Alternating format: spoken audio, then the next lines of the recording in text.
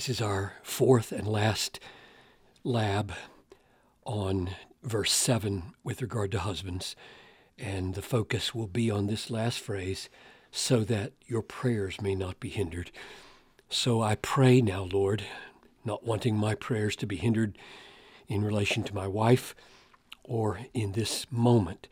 And I ask that you would give all of us such a relationship with others, especially those closest to us, like spouses or children, so that these relationships would not be broken and affect our relationship with you so that our prayers are hindered. We ask this in Jesus' name.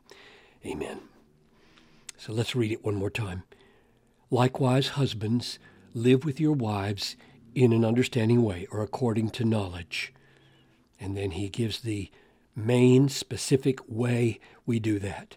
When you understand the things you need to understand, and you understand this woman the way you ought to understand her, you will honor her, show her honor, and that honor will be shaped by two things you know about her. One is that she is the feminine, weaker vessel, and the other is that she is a fellow heir with you of the grace of life.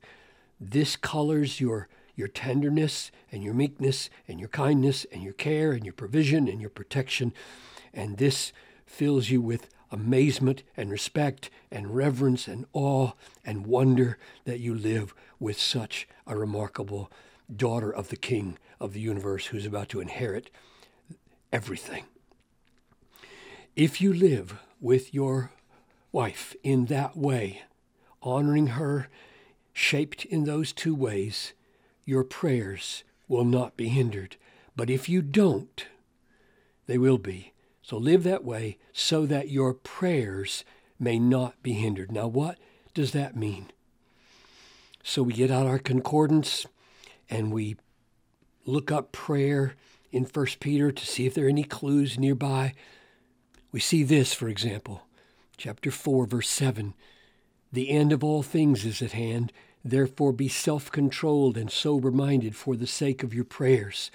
So as he sees the last days coming and the judgment of God coming upon the world, what rises to the top of his concern is that we expend a special effort of self-control and sober-mindedness. Why? For the sake of our prayers. So Peter regards prayers as jeopardized if they are not safeguarded by this kind of effort. And so what we're seeing here is an instance of that.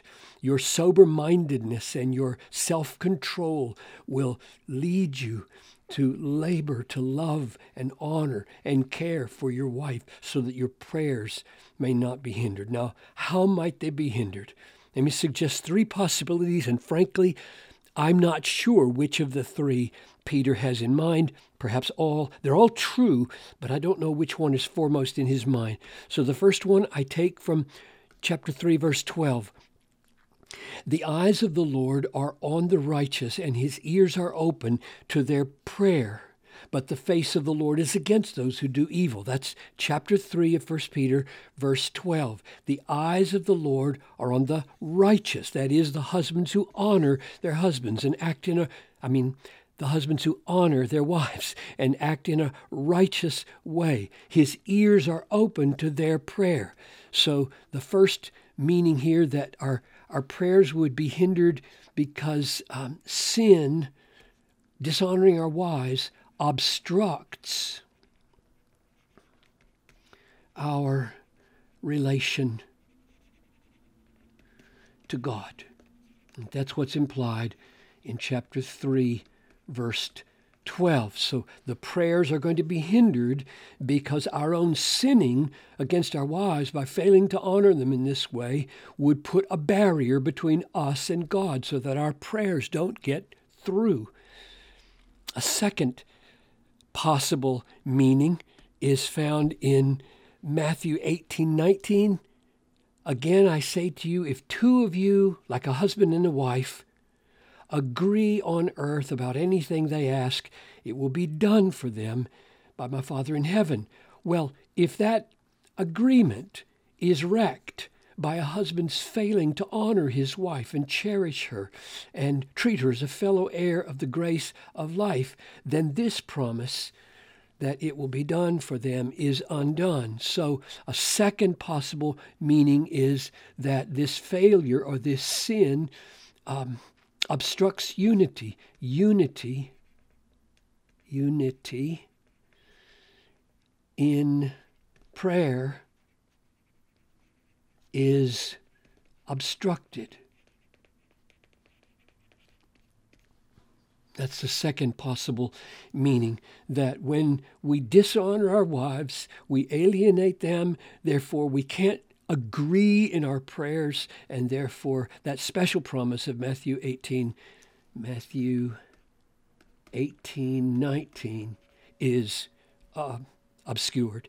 And finally, I would just add third, that a broken relationship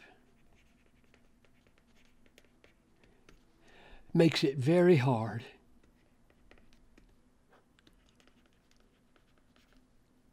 to kneel together. So, brothers and all those sisters listening in, let's honor our wives as a weaker vessel, and especially as a fellow heir of the grace of life, that our prayers may not be hindered.